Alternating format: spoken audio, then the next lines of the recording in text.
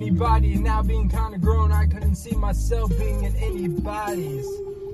Cause the soles wouldn't match the laces. Need to be extra tight unless she got the strap on, then she can fuck me any night. Right? You and me are thinking alike. Let's have a drink, Gronkowski style. Cause I'm about to score, I gotta have it spike. I ain't trying to fuck, but if you're trying to fuck, then I'm trying to fuck. I told you she's flakier than a grain's biscuit. But I'm a gentleman, so you know I'll open the door. I'll sit there right in front of you and stare into your pores. Even when you eat chocolate and break out for intrinsic reason. I can't decipher at the moment, it's you I still adore. Even if you're poor. I remember one day at Chili's, I had sauce on my face and she called me a pig. And called our dinner dates boring, so I had a bored head. So for your birthday this year, I'm gonna go to Publix and get you a pound of boar's head. I'm planning on doing a lot of traveling this upcoming year, you hear? I have some destinations in mind, but Look, I've been trying to, I've been thinking about putting myself back out there again, maybe see what the market is for the boy. So I've been thinking some pickup lines, Typically my pickup lines just are song references, song quotes, song lines I steal. And, it's a hit, but a lot of miss. And excuse me, miss, but I saw you from across the room. Okay, that's not the one. Because your love is a 1 in a million. That would be a weird thing to go up to someone from the jump and be like, your love is a 1 in a million. It goes on and on and on. And they're like, yeah, I would really love if you would move 1,000,000 feet away from me right now. But I as a Southern boy, I gotta start thinking of stuff that may apply, stuff that seems realistic, right? So let me know what you guys think. Go up to a lovely lady and be like, hey, they, you gotta set a presence, you gotta set your territory, pee in her face. No, share in her bed. Oh, Amber, have you heard? Yeah, I heard the squirm and squeaks coming out of your cheeks. Oh, this is gonna be a good one. But be like, hey, they call me you could call me Mr. Bayou. That's what they call me around here. It's like, oh, are you a Louisiana boy? Be like, well, on occasion, I am definitely raging for your attention. And also because this mister will buy you a drink. Welcome to episode 141 of the Off and Beat podcast. I'm your host, Clint Nelson. Don't forget to like, comment, follow the pod, subscribe, hit the notification bell. But most importantly, guys and ladies, suck some titties. And I think that will be the eventual result if I do use that, whenever I decide to go out and buy you a drink. Oh, the tea is steeping and I'm still in a lot of pain. Chameleon tea. But yeah. Apparently, breaking news, Amber Heard just fired her PR team, which for some reason I have a feeling they probably just quit, but it's being PR'd, ironically. It's being PR'd as firing. In reality, they're like, hey, look, Amber, it ain't gonna work for you. And us being your PR team for this, it's actually hurting our image more than you. We don't give a fuck about your image. You fucked that up when you decide to, lie about everything, essentially, and decide to be an Aquaman, which apparently they're going to reduce her role to less than 10 minutes in the movie. I haven't seen Aquaman at all. I guess she's the main love interest or something, because even the main star, Aquaman himself, has spoken out against you in support of Johnny Depp, which must really mean you're a piece of shit even on sets. You can't even hide your shittiness. And apparently, she's been in an elevator with the disaster artist, aka James Franco. Oh, they both have needed a PR team. All right. But yeah, I feel like, ironically, the PR of her firing the PR team is not good PR. It's almost like she needs a NPR. Not that I actually know what the fuck NPR means. All I know is supposed to be this credible news outlet. NPR has apparently been around, like the only boring, trusted news source, which even then they've been called out on some shit. But for the most part, they're probably as credible in the mainstream as you're going to find. But yeah. But yeah, you know. But see, that's what I got worried about. If I start going out to these establishments and start to establish the men that I am on the gentle ladies, you know, I got to worry about, are these girls going to shit in my bed? It's like, for all you know, I already have. If you like but you can go streaking, because I'm an old school type of guy. Okay, Clint. That's old school movie reference, in case you didn't get it. Oh, and I am wearing Boise State pants, so my boy Blue. And if you want to blue me too, you're more than welcome to. Jesus. Me too. He said, but I want to see your movement, because I like the way you move. Dun, dun, dun. Actually, I was having, speaking of Outkast, like, I'm not an Outkast, I'm not a duo expert, I'm not a music expert, but I had this, kind of interesting conversation with my friend, because I think we were talking about, well, specifically, I brought up the fact that, not the shit, because I don't want to downgrade someone's role in a group, right? But we always get into the technicality of, like, all right, they're a duo group. Like, when you hear about a duo group, like Dan and Shay, for example, they're like this pop country group. One guy is doing 99% of the singing, and the other guy is just with the long hair, and he's just kind of playing guitar. I guess he's mainly the instrument guy, and he just kind of does the backing vocals. I'm pretty sure he contributes in the writing room, but nowadays, most music is not even written remotely by the artists themselves nowadays. Like, most music, especially like in country, rock, and stuff like that, they're written by the artists, because it's not really about it. The essence of writing your own music isn't even necessarily that important, except in rap. Rap is the only place where that matters, because the talent in rapping is the lyrics and wordplay. You can be a great singer and not write a goddamn lyric, and no one gives a fuck. A lot of Beyonce's hits are by Neo. Fun fact. And fun fact, Breaking Up Was Easy in the 90s by Sam Hunt, I didn't find this out, was actually written by Ernest, who's the one who's Flower Shops. He has a couple other singles. He's kind of like a hot country artist right now. But no, I was thinking about, we were having, I kind of asked this thing where it's like, okay, I know Big Boy is more of the producer. He's more of the, he raps in songs, but, Andre 3000 is the one that does the shit, right? He's the voice you hear predominantly in the music. It's not discrediting what Big Boy does, but, in terms of actually in the music, it's like, okay. And I was starting to think, like, okay, like, yes, he's technically in the song, but is he kind of like an honorary, a slightly more integral, actually in the part music as DJ Khaled, for example? Big Boy actually has verses and lyrics and stuff, yes, but the thing that makes Big Boy's biggest contribution is being the producer, essentially. And I kind of brought it like, what if it was like to me, it's not really any different than, the relationship between if you had Drake and his producer 40. Like, 40 create Drake's sound, but Drake is the one that's like, all right, yes, the producer, the music is cool, like the instrumental's cool, but Drake is the reason why it's a thing as well. Like, at the end of the day, I understand the importance of producers, the London on the track, Murder Beats,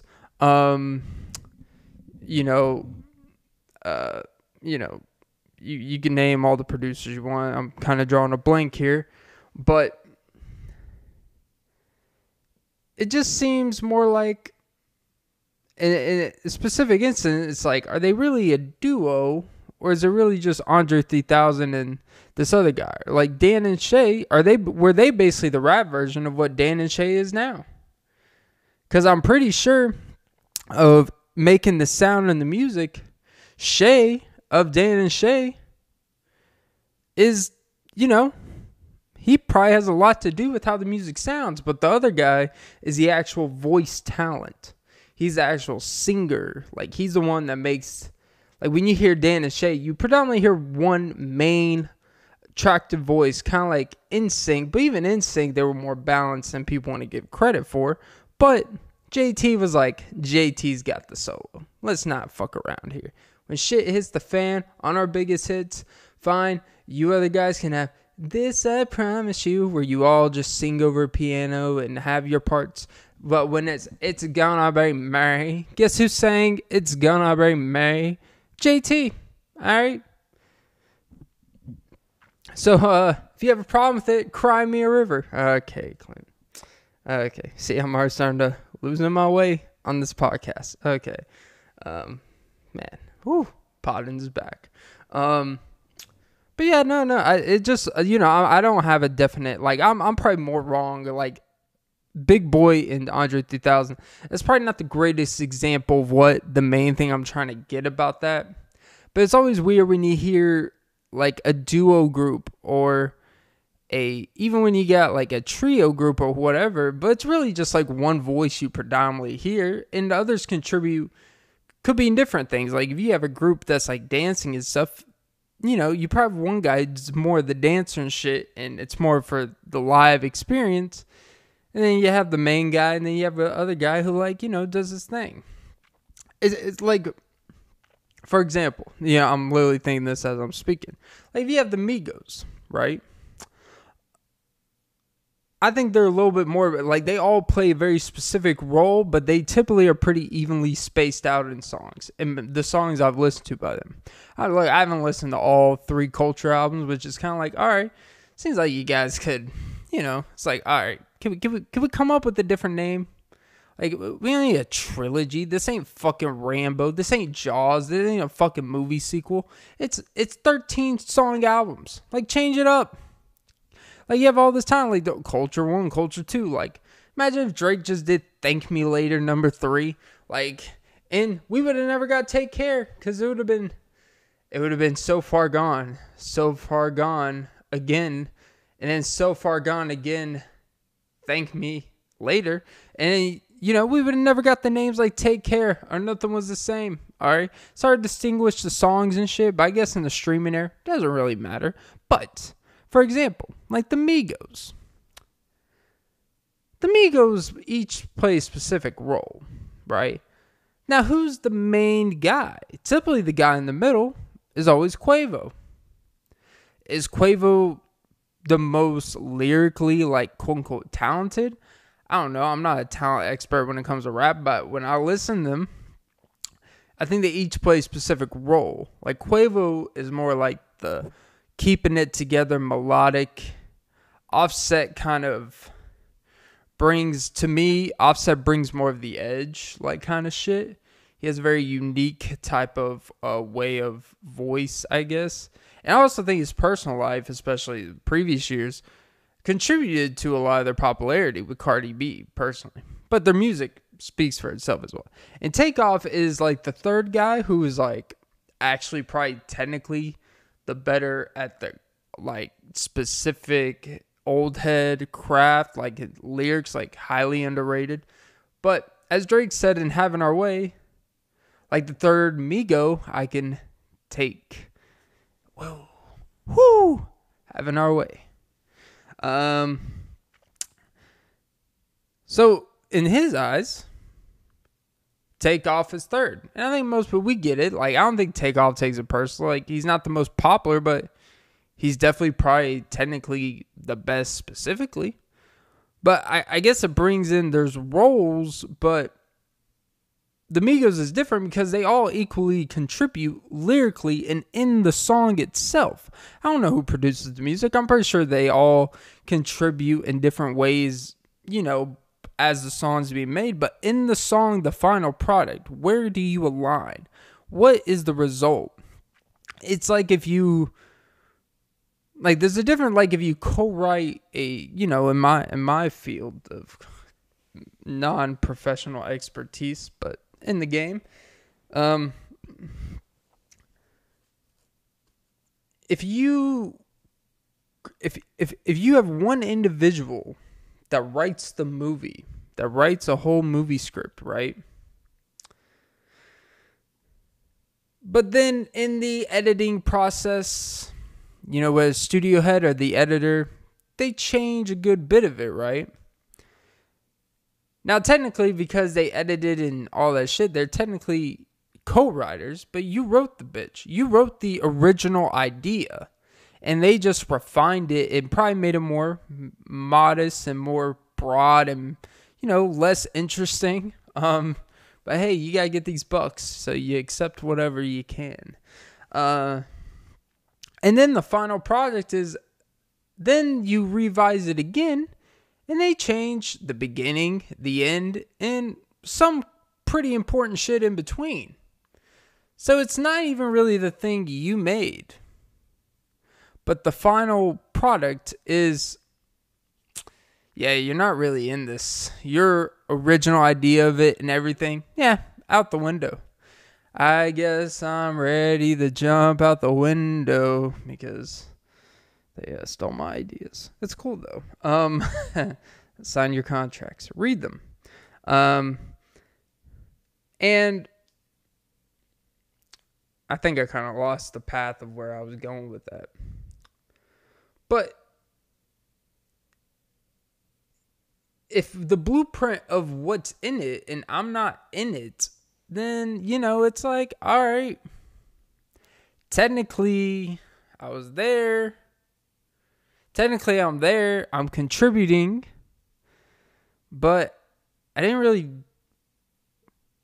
do much. But how much credit does the editor deserve? How much credit does this person deserve? The division of labor to make a final product, when in reality, the original product would have been just fine. But I think we always kind of live in this weird society. We always feel like we've got to change something to the original idea. It's like, actually, we don't. I think really, you know, this thing that's been ingrained from adolescent in schools and stuff. And I'm not against revising. I'm not against editing. You should always edit and make some as good as possible. But I think sometimes we just feel like we got to write something or make something, whether it's music, writing, or whatever. And we just like automatically got to assume, oh, we got to change something about this. We got to edit something. It's like, I don't know. If it's pretty damn good, not really. You cross that bridge when you get there. Because sometimes you have to burn a bridge just to light my way. Oh, my, don't love me. But it's, you know, it's this thing where it just sometimes feels, you know, you ever met someone where you just have to, you know, I'm like this with food, but, you know, I'll give this example that it makes, ever met someone that always just feels like they got to change something? Like, have you ever visited with someone, like, for a holiday, right? You're with a significant other or partner, I would assume. You go to, you know, one of their siblings' houses or family. You go there, and you may just have to, you just feel like you walk in, you see a frame's kind of crooked, right? You see some shoes are on the floor. You see a vase that's about to tip over. You see a microwave where there's 13 seconds left on the thing, but nothing's in it. And you just feel like, I need to press clear. It's driving me crazy. I want to just put it back on the home screen type of shit. But it's like, no, it's like that's because they were cooking some spaghetti in there, but they took it out a little early, but they forgot to press the clear button to put it back to zeros or to put it back to the home time where it should be 2:18 p.m. on a Thanksgiving. But you know what? It's not your place. Relax. You don't always have to put your hand on shit in this. But you do anyways, because you're a fucking psycho. You've been kind of conditioned and trained that this is just what you do. When you see something, when you do something, you make something, you always got to add shit no matter fucking what. And when you grew up in these schools, middle school, high school and shit, you do all these papers. They make you do rough draft. Cool. I think rough drafts are great. And you should, edit punctuation and shit. But then they want you to like revise it 3 fucking times where it's not even remotely the original idea. When the original idea is what actually sparks the interest, what actually makes it interesting. Because even though ideas are just shit until execution is applied, yes. But without the idea, there's no execution to potentially apply. And the idea is what this life and what these things are about. And I know this is completely waned from the original shit, but hey, you know what? We're down this road. And God bless the broken road, because I'm a little rascal that wants to live in a flat. Fuck you, Caroline. Or Coraline. Coraline that in the editing. Let me take a sip of this. Sponsor today, Ghost Sour Patch Blue Raz.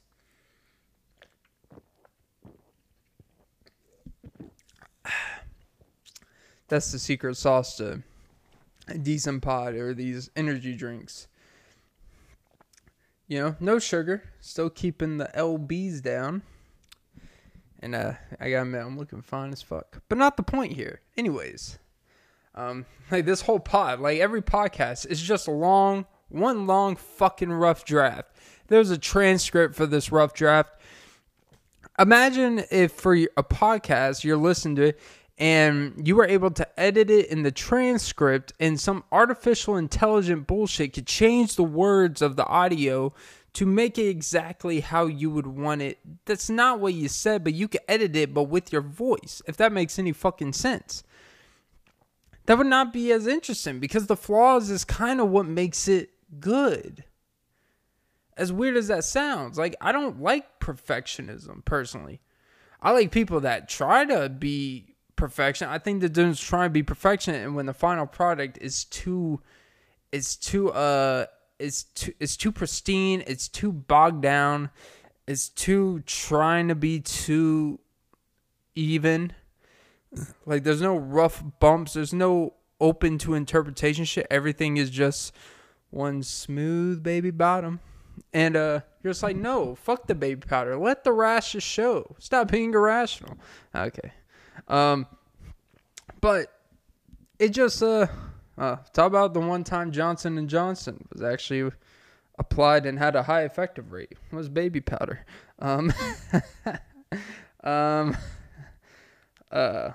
Oh baby, stop putting that powder up your nose.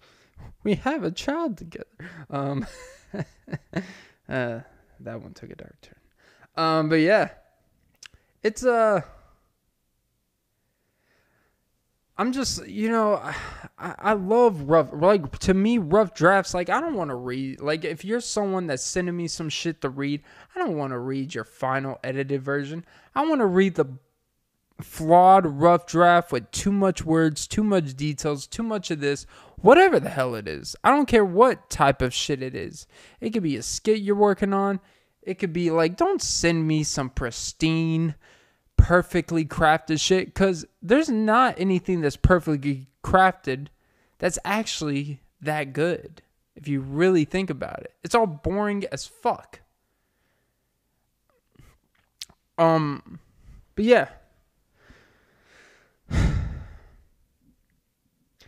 I just feel like, in like going back to the duo groups, the trio groups, is that I just feel like there's things that the slight flaws in things that make it actually good, unique, and relatable, and actually has some. God, I hate when people start using over the top, exaggerated, anomaly words to try to describe simple shit. But when people try to use, it's just the texture of the bass. Like, what the fuck does hearing the texture of a bass means? Just say, hey, the bass, it's really bassy. Because, I'm all about that bass. No treble. Or boom, boom, boom, boom, boom, boom, boom, baby, super bass. I can't believe, like, when you really think about, like, how Nicki Minaj has, like, kind of, how the different music she does. She went from super bass, like, that type of sound. When you really look back at super bass, it sounds more like a current day if Doja Cat would make something like super bass today. Actually, I don't know if that's a great example. I'm trying to think like a real poppy artist. Like Tove Lo would make a song like super bass. And Nicki Minaj destroyed it in a good way. I mean, destroyed. Like, she killed it. And she just happens to be, the best female rapper of this generation, essentially. I don't care what people say about Meg Thee Stallion. Shoot that in your foot. Well, maybe you'll be finally telling the truth a little bit. Look, Tory fucked you and Kylie. It's okay. He fucked both of y'all. You got a little butt hurt, probably literally. And you just didn't say it, because you're gonna have to do more than just. And it seems like ever since that situation, Tory Lanez has just become the best rapper fucking ever. Like the best rapper who's technically an R&B artist, but he just features on songs and just kills the shit, just does diss tracks and just does this. It's weird how he can't speak about something publicly, but she can. It's like either both people shouldn't be able to speak about it, or they can. And I get it. Well, she's technically a victim. It's like, well, she's not a victim until it's proven that she's technically the victim. I'm just saying she's being played as a victim, and I'm not saying it didn't happen, even though it looks very likely that. I don't know. It seems like someone who got shot in the foot. She was never in a cast. She never really. She was never seen struggling walking around. I don't know. I'm not a shot in the foot expert. And I don't like sitting out here calling people liars, especially even women in today's age. Even though I just talked about Amber Heard lying for like 8 minutes. But I don't think it's necessarily, because I do think there's some weird middle fuckery here. Where the Amber Heard situation, it's pretty one-sided fuckery. Where this, it's like, it's starting to lean more towards Tory. Is technically he's only getting in trouble for technicalities and legal stuff of what he can say to social media, even though he's being negged on by her. Like prying, keep throwing subliminal shots. All this shit. But hey, you know what? What do I know? She used to fuck on the low ski. And she used to fuck with the broski. You know me. And now you want to toast me. Jesus. But anyways, yeah, good times. Well, not for her, but oh Meg.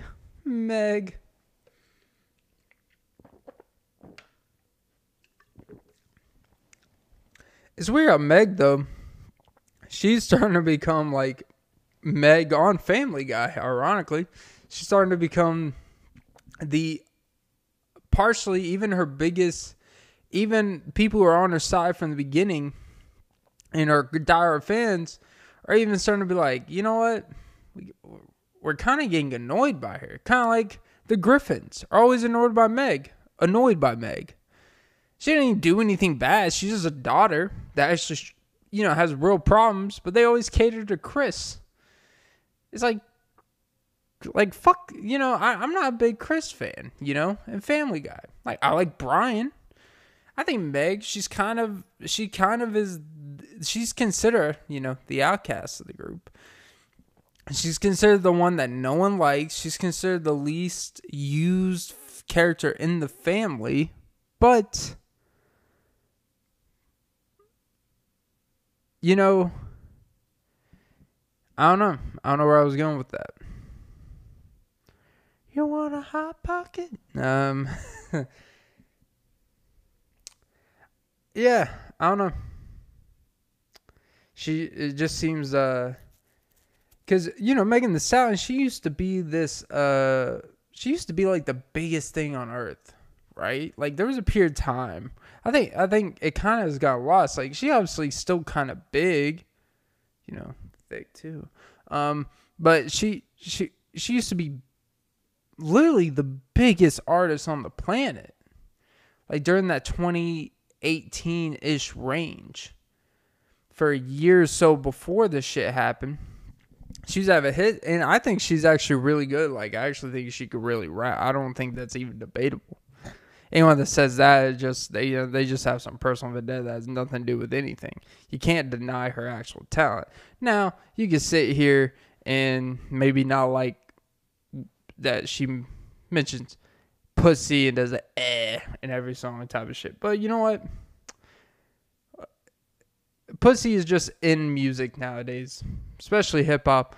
Dudes name drop it pretty direct, and like music is as graphic as ever. Music's always been graphic and lyrics and shit, but it's so sexually graphic now. And I'm not complaining, but then you have the Cardi B's and most female rappers, Guys talk about fucking pussy, and they're like, yeah, fuck this pussy. And then we're like, hey, whoa, what are you doing, you whore?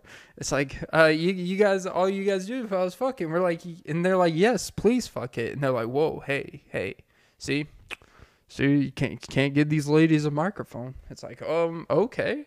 It is kind of, it is kind of weird how you'd be like, oh, I don't want to listen to girls talking about, wet ass pussy and shit. And it's like, all right, but you'll listen to Lil Wayne talk about fucking pussy. Listen to Drake, I've had sex 4 times this week. I'll explain. Drake didn't get that too. But J. Cole literally had a whole song about losing his virginity in the most detailed ways. I remember in the first time she was in my math class, long hair, brown skin with the fat ass. And he literally goes into deep detail with the condom full. He's in the room. He has a bunch of condoms with an erection, and he's just trying to figure out how to use it. And he uses very specific details. And he's like, I've never had sex before. And it's this whole like dynamic, the mindset going into it. And he uses very specific words. I haven't been pussy since the day I came out one. And I love the storytelling. I love the song, Wet Dreams. But, okay, imagine if this isn't a double standard type of thing. I will say, imagine if, I'm pretty sure there probably is a song out there, but like if a girl did interesting, like what if a girl did equivalent to that? Let's just say same instrumental, same tempo, not like bogged down and so sad. And, oh, I remember the first time he was in my English class. He had big hands, big dick, and he had a lot of abs. I don't know, but imagine like, would people have a problem with it? Probably, because people always have a problem with something.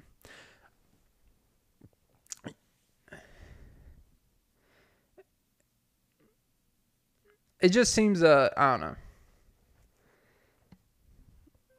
Yeah, it just seems like this weird thing where I don't think people really care that much about. I don't think people really care that much that, women in music are starting to become very detailed and actually, graphic and shit. Like, I don't listen to music. Like, I have not listened to a single line of WAP. I have not. I don't even know what the instrumental sounds like. I remember when the music video came out, it was a big thing. It's like, I read the title and I'm like, I have a good idea what this is about. But I haven't really listened to it, and I don't plan on listening to it. I don't plan on getting around to it. It has Cardi B and Megan Thee Stallion. I know what the music video is going to look like. I don't care if the title said St. Jude's Orgy. I know what it's going to be about.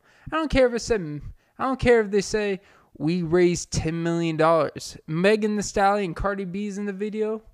I expect something. I expect something to be thrown back. And I'm not talking about the donations being blocked to make sure it's actually used correctly. Okay? I mean, it's going to be thrown back. And, but you know, also it comes with, I do feel like, especially in the female R&B, and like there is this heavy, I don't even think it's necessary, but it definitely has worked, which is why we keep on seeing the same regurgitated image of essentially women being sex symbols. Now, sex symbols, it could be used as empowerment. You can look at two ways, depending on how it's done. You can look at it as empowerment, or you can actually look at it as complete opposite. Because how does being vulnerable to the public actually make you empowering? Or does it actually make you weaker? You know, depending on who you ask. I wouldn't say weaker is the correct term. But could it be made to be used against you? Could your vulnerabilities that you put out there from the forefront, and you think you're being relatable to the public, you think you're trying, hey, we're just like this, I have problems too. Or people go to you because they want to see kind of a higher figure. They want to see an elevated figure that they can kind of look at maybe bigger problems aside, kind of like a messiah, kind of like an Egyptian King Tut situation where it's praise, it's used as it's supposed to be like a parental figure. You have a parental figure, whether that's your parents or it could be godparents or whoever it is, where I know people don't want to say this, but you know, it's not that you would have a problem seeing your parents cry, but look, if your parents are crying every, month and a half because, shit in life got hard, like, you're like, yeah, Jesus, what's wrong with you? Like, is that going to be someone you go to when shit's hard for you? Or that you rely on? It's like, no, parents are supposed to be strong figures for you. That doesn't mean they don't have moments that they're honest and vulnerable. But especially as a child, like, you're not really supposed to know anything that's going wrong with your parents. Or you're not supposed to really know anything that's going wrong with people that are in positions of leadership. And I think that's an unpopular thing to say because that's more of a traditionalist. Like, you don't want your CEO out here, talking about talking about their emotions and how, sometimes I just don't feel I belong. It's like, you run a $2 billion company. Like, something's belonging. You know what belongs? These checks in my account that I still expect you to pay. And I don't need you to be calling out. I don't need my boss to be calling out for a week. My CEO be calling for a week, and then the stocks go in the tank. The business goes in the tank. Then I'm out of a job because I rely on you to keep shit on top so this whole business can keep going. And I'm just a cog in the machine. That's why in leadership positions, they want typically even kill, not too high, not too low, kind of like you would want a QB position in NFL. You don't want a highly emotional person, Baker Mayfield. You want someone, for better or worse, that's just kind of like, you know what? We had a great performance, but we always do things and improve. Or when you have a really bad performance, like, obviously this is not what we wanted today, but, we're going to put in a good week of practice and, be back better. That's what you want because your job is just to kind of keep things going and to not overreact and, make tough decisions and not be too emotional about it. And I think we've kind of gotten into this place in society, and I know it's a little unpopular, where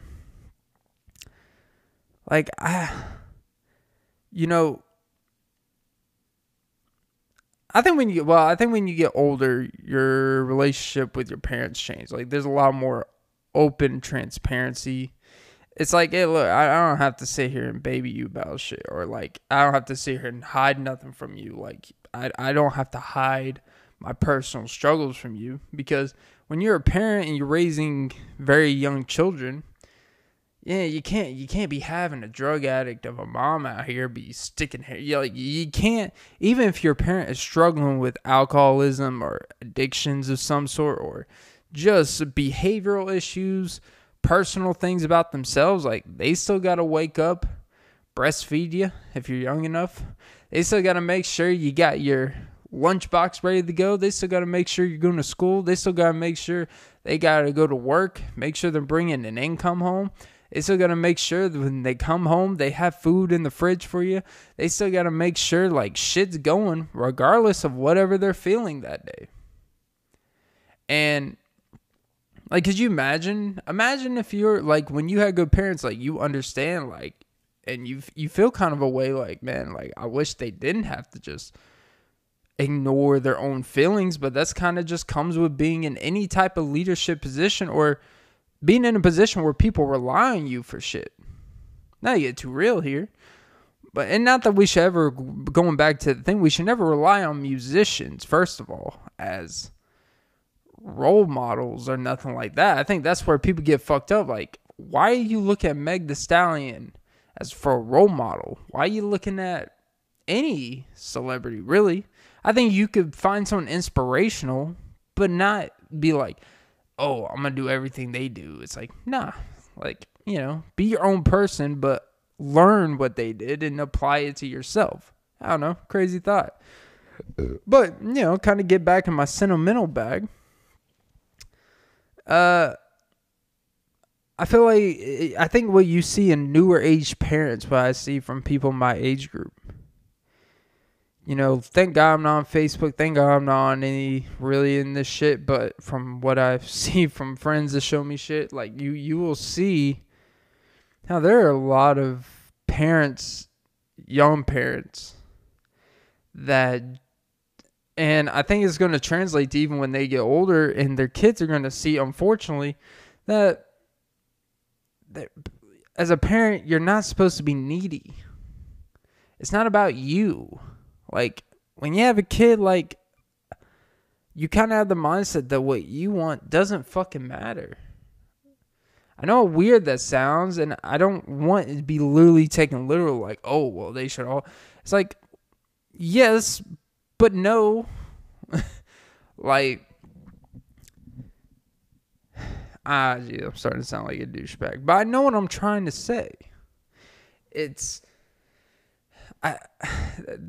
It just seems that in any type of position where people are relying on you, whether it's your children, whether you own a business and shit like that, people want all the rewards that the outside see, but they don't want to actually be the model of what the position requires to actually respect the accolades that may come with that.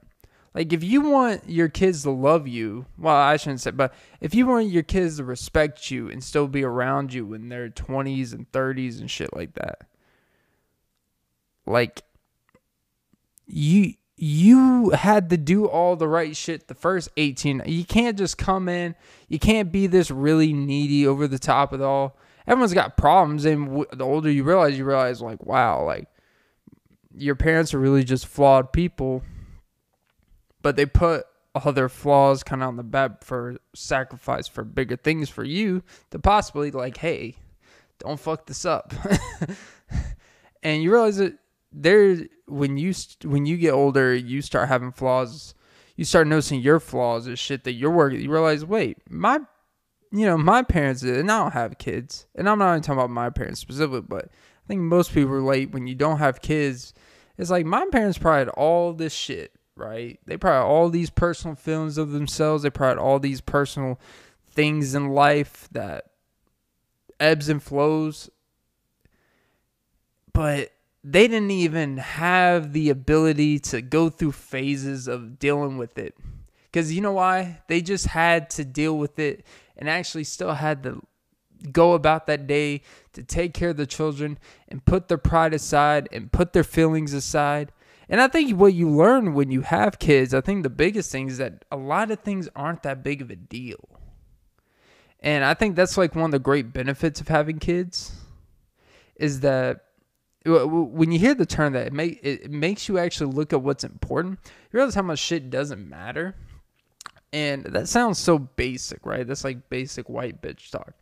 It's only, it's not about what, my kids, what they did for me? They show me what's important in life. They really made me look at myself. It's like, actually, when you have kids, you don't have time to look at yourself because you're looking at them ugly fucks. You're like, I can't believe I created children with that piece of shit. And you know what? It is what it is. But it's, but I think what having kids really does for you, not to keep repeating the same question. It's like doing a TED Talk here. But, without the learning and, consistent moving flow of conversation.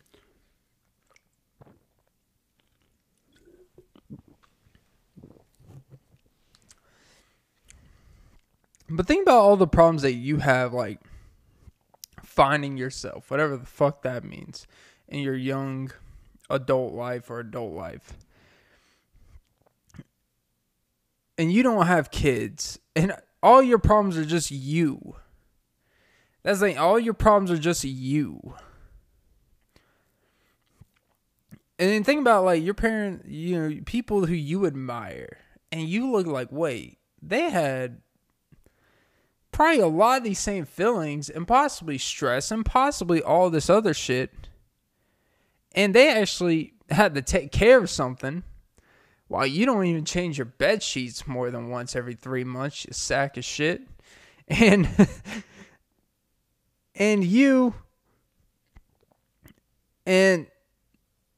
you're so caught up in your own shit. Well, they didn't even have time to be caught up in their own shit.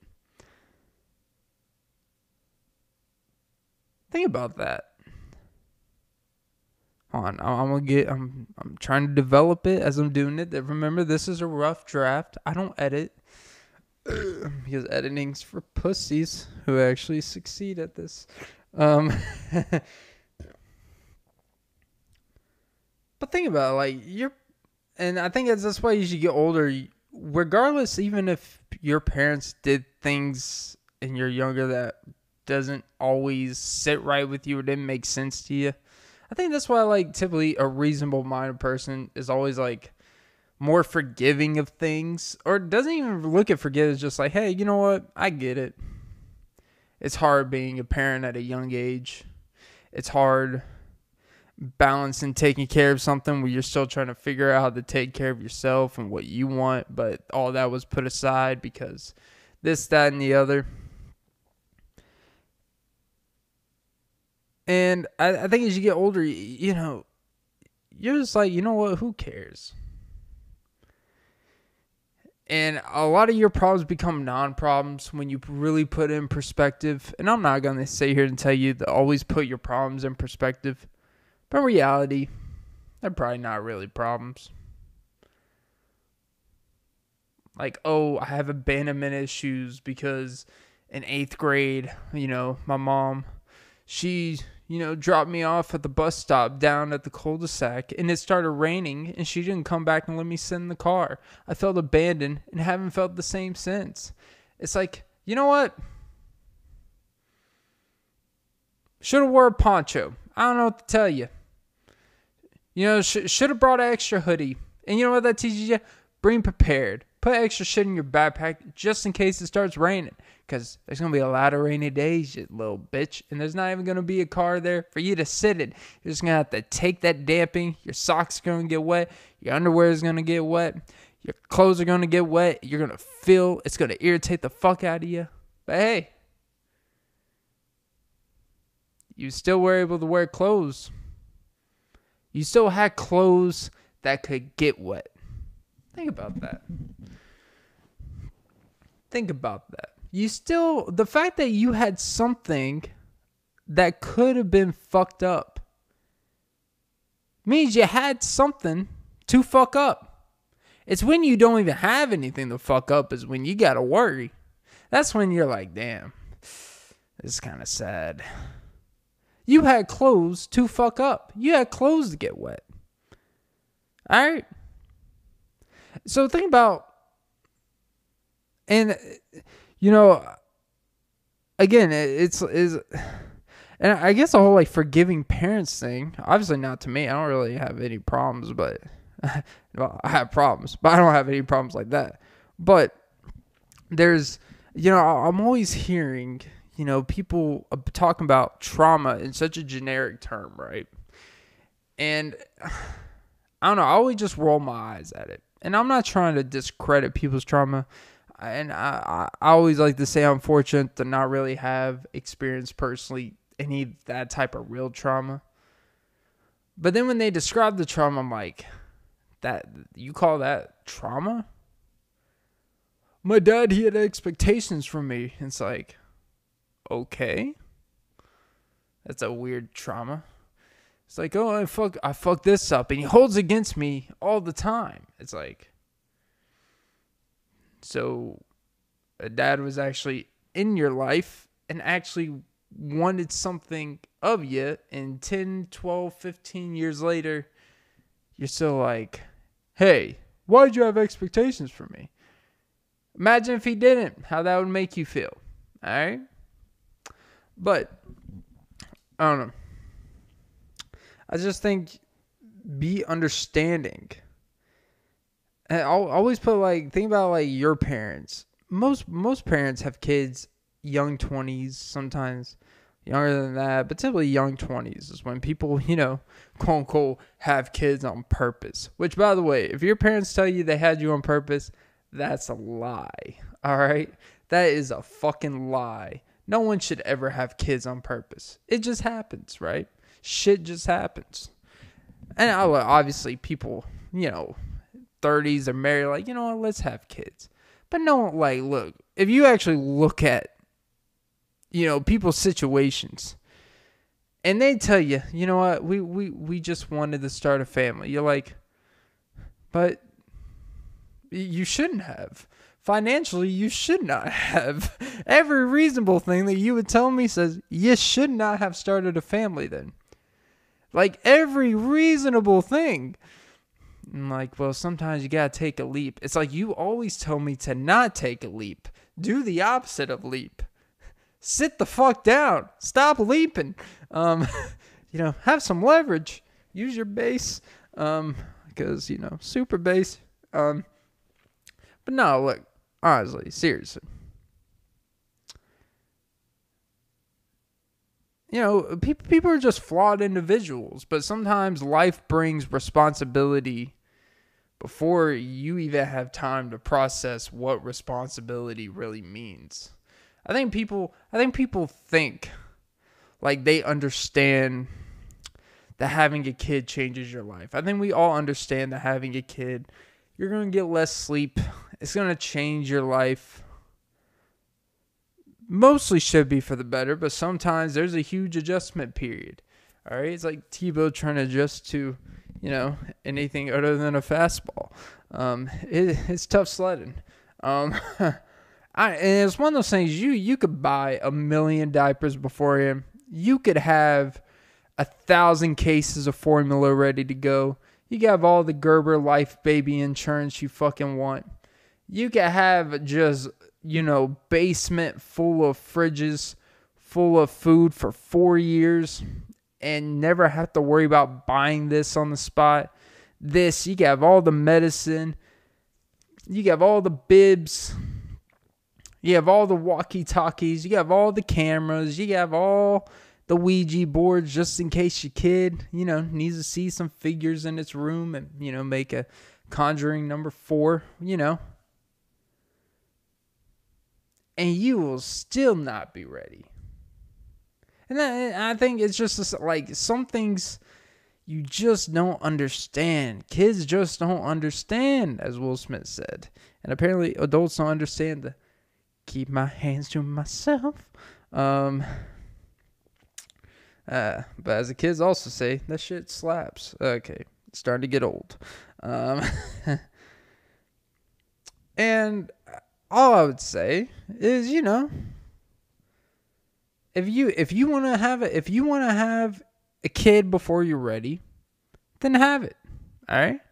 Just don't tell me that you planned it. Like, imagine if 3 months from now, I break the news on this pod. Hey guys, I got breaking news. Your boy's about to be a father. And it's actually mine. Sorry, inside joke. Inside this broken heart. But yeah, imagine I came on this pod and be like, hey, you know what? I'm going to be a father and I'm happy. And I could be happy. I would be happy, right? Like, I'm not one of those, regardless if I'm financially or mentally ready. Like, I would be happy because I don't feel you should bring a child into this world and be like, shit. But, you should have Goofy, you seen a Goofy movie? Like that's a guy. That's a guy who's like, oh shit. Like, he's the definition of a guy who all he can really offer Max is his love. Because he is so inept. He's so goofy. Oh, Max. He's so goofy that if there was a real life Goofy and you saw on this earth and you were in Walmart and you saw some guy slipping on fucking Aveeno makeup spillage by, the protein powder section, if you saw some guy just a spaz, if you saw some guy like, you'd be like, Jesus, who let this guy keep this child? But you see, he's there at all the games. He teaches his son this. He doesn't even like skateboarding, but all of a sudden, he's Tony Hawk out there, baby. Pulling 980s, whatever the fuck. Because he's just like, hey, look, son. I'll watch what you do. He's just always trying to give him a life lesson type of shit. But hey, yeah, you know what? I'm not exactly good at the adulthood of this shit, but in terms of actually just loving the child, I'm there. And, say what you want. Like, I think the one thing you can control, and something I learned at a young age, my dad always told me, he's like, I remember one day he told me, not to get too real here, it's like, it was somebody, he's like, you have a shitty fucking attitude. And look, I didn't get it. I mean, I got it. I was like, yeah, whatever the fuck. Ironically, that's what I say. Yeah, whatever the fuck. Proving the point. And it took me years until recent, it took me recent year or two, maybe I do. And maybe I do need to actually, sometimes that stuff has to be said to you at a young age for it to come out. It could be 5 years, 10, but when it comes out, the lesson and all of it's valuable. You could control your attitude, but you don't have to lie. Look, hey, look, yeah, we didn't plan this, but hey, I wouldn't have it any other way now. Now, look, do I really believe you would have it any other way? I don't know. But I do believe you are not only making the best of a situation, but you are embracing a situation. And I think that's what any good parent does. Don't be one of these people oh, my parents, I was a mistake. It's yes, the world is made off mistakes. The atoms that create the matter, it's all a mistake. The freaking, the Big Bang Theory is technically a mistake. Extinction, restarting human civilization. The first people get pregnant, Jesus raping Abraham. It was all a mistake. Don't fact check me. I read it on, Urban Dictionary. And it's probably Urban Greek myth. But look, mistakes is what makes things great. Like a rough draft. See how I'm tying this all back together? Life is just one big rough draft. But it's the flaws, the ideas, the mistakes that actually make it worthwhile. Imagine if you edited Like, what if, like, the person that had you, and then you just edited them, like, you just photoshopped them, and you just edited the person to make it convenient to as you age to what you like? What if you just edited your mother to your algorithm? It's like, what if you just edited the person that had you? What if you just edited your parents? It's like, hey, you know what? Hey, thanks for the 8 years, but I'm going to edit you.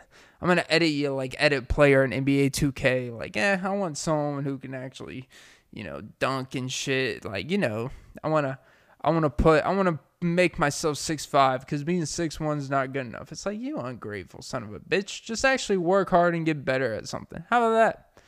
Control what you can control. Stop trying to edit. Stop trying to rewind the innings because you struck out, you sack of shit. Take the L. It's life. Life, L. Take it. But no. Parents are just rough drafts. You could edit it and then fabricate the truth. And sometimes when you fabricate the truth, sometimes you could fabricate the truth to protect parents too much, but sometimes people fib. Sometimes people try to over-exaggerate, synthesize. They try to over-exaggerate how quote-unquote unideal things were. It's like, yeah, you know what? A couple times you came home and they had a rough day, they were tired, and they yelled at you. And you may not have deserved it. But how many people have you yelled at? How many people have you pissed off that didn't deserve it? How many bitches did you fuck that didn't deserve that by you dick? All of them. Because I buy you this dick. Because that's really what you're doing when you're buying a girl a drink. You're just basically buying, you're just buying her the eventual, let's be honest, I'm not buying you a drink to, go see Angry Birds 3 with you. Like, look, I'm gonna look like an angry bird after 5 dates. Like, be like a little troll doll. But look, parents, parenting, mistakes, flaws, it's what makes the rough draft come through. Life is a rough draft. That's all it is. Life is a rough draft. And that's why I don't edit mine. And you hear all these people that fucking read my shit, I don't give a fuck. They can hear it. Fuck you, Hollywood. Well, not really Hollywood, but you get it. The local. They were like, this could really, I don't know about the motive. It's like, you know what? Motives are complicated. Motives aren't A, B, and C. People are not as simple as, some people love their husbands and love their wives. And they still fuck other people. And they know it will hurt their partner. And it doesn't make sense. I don't know why. Alright? Shit are complicated. People are complicated. I'm not justifying bullshit. Because I hold bullshit accountable. Alright? But you're gonna love mine. Like Jordan, I'm back on my bullshit. That's a little Dicky line. But look, seriously. We're all just rough drafts going through life. Stop, the more you try to edit and refine who you are as a person and try to make it so shape-shifting to adjust to things, it makes you like everyone else. It makes you exactly what you're trying to avoid, which is uninteresting. That is the worst. Like, if you want to talk about dating, you want to talk about anything, you know what the worst quality you could be? Uninteresting. In anything. I don't care what it is. It could be fringe. It could be just if you meet a stranger on the sidewalk. Like, I want a stranger to be able to look around and be like, yeah, man, we just saw a car crash. Like a really bad one. I don't want someone to be like, oh my God. I just pray the Lord save them. I want a person to be like, damn. that's not what you're looking for. It's like, damn it. Now I have to take the long way around. Like, I don't know. We're all just rough drafts. That's all we are. I guess this whole pod is tied into rough drafts is what will make you finally drift away. But no, here's why I end the pod with today, being the fact I'm running up on time on my camera. Be forgiving of flawed people. Don't sit here and try to do God's work. And stop bitching about you being a mistake. It's like, yes, you were. Yes, I was. And yes, all of us were. And that's okay. Because you know what your parents did? They didn't just like, mistakes. They didn't just fucking, put you at a fucking doorstop. They didn't put you in a fucking flying bin like the Grinch. That's someone who looked at someone like a mistake and was like, yep. Like, you were an accident. All right? They still hug you. They still love you. Even when they shouldn't. So, obviously, hey, they did the right thing. And do the right thing. Make 6 figures off your rough draft. Okay. And that is episode 141 of the Off and Beat podcast. I'm your host, Clint. Don't forget to like, follow, comment, subscribe. And most importantly, suck some titties. Whew. That was actually a good one. One of the better pods I've had in a while. I guess you could definitely say this one was not your average rough draft. Because,